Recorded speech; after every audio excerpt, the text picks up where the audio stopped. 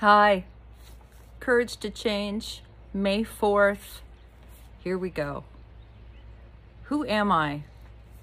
When I came to Al-Anon, I thought I knew the answer to that question, but I discovered that my answers were all out of date because I long ago stopped asking myself who I was. I could tell you about the alcoholics and everyone else in my life, their likes, their dislikes, opinions, feelings, but I had no such answers for myself. Al-Anon gave me 12 steps which to rediscover myself. Making a searching and fearless moral inventory of myself and sharing it with a trusted friend, step 4 and 5, were especially helpful. It was the first time in a long time I had paid so much attention to myself. I also learned about myself by listening in meetings. When I identified with others, I gained insight into my own thoughts and feelings. Today I know that I am a passionate, generous, opinionated, moody, honest, tactful, stubborn person. I know how I feel and what I think on an assortment of topics, and I am aware when these thoughts and feelings change. Al-Anon has given me back the only thing that was ever really mine to keep, myself. Today's reminder, recovery is a wonderful word. It means getting something back. Today I will try to remember that something is me. Boy, I really like this reading a lot because, Al-Anon has really given me a tool to really take some power back in my life by admitting I'm powerless. It's kind of a crazy thing. It doesn't make any sense, really, if you try to explain it to somebody. But admitting my powerlessness, I've been able to leave other people, places, and things alone and focus on myself and my reactions to life, right? I've been able to do that.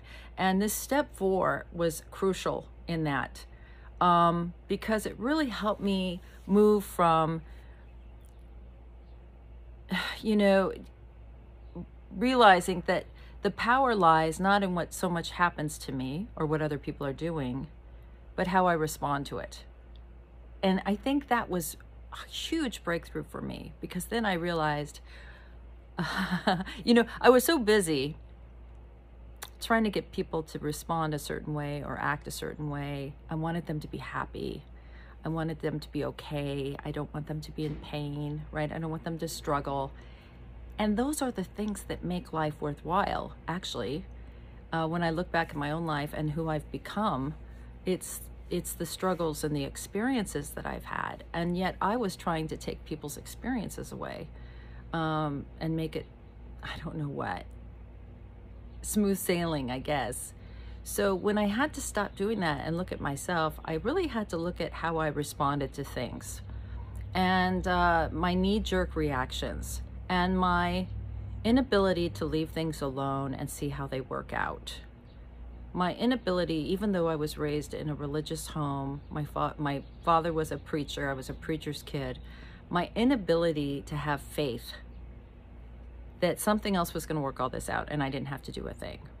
So that's what these steps did for me. They really set me free that way. And I really got to learn about myself. I got to learn about my reactions to life. So I can tell when I'm reacting poorly, something's wrong. Like somebody disturbed me. Something happened which rocked my world, and now I'm responding poorly. And it gives me an opportunity to act differently. I can't do that on my own. But in doing steps 5, 6, 7, 8, and 9, I have learned that with God's help, a higher power's help, whatever that is, the power that you can tap into, that power, has really saved me. It's given me guidance. Sometimes things seem almost so overwhelming in my life and situations I can't change and people that I love that are hurting and I can barely stand it. And I think, wait a minute, I don't have to do this by myself. I have a higher power now. I have an answer. I have a solution to my problem, and I'm gonna give this to God. I'm gonna give this one. This one's too big for me. And I also remember God never gives you more than you can handle.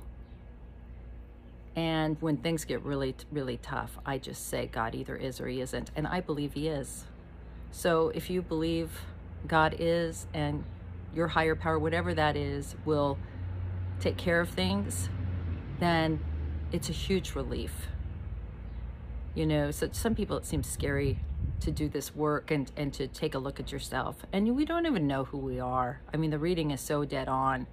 We've worried about everybody else. I think that's why people, you know, not so much anymore, but it used to be in the old days, these kids would go off to college and people would have like nervous breakdowns.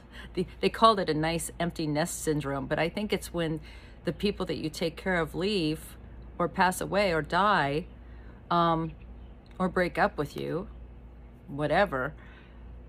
It's just devastating because you don't know what to do. How do you take care of yourself? Who am I? What am I going to do? And you immediately start to look for another, I call them hostages. Look for another hostage. So I like this reading. If you have not done the steps in Al-Anon, you know, let me know.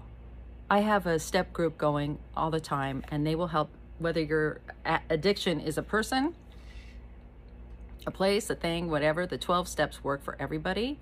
And I'd be happy to introduce you to that step group and help you get the steps done. So I'm glad you're here today.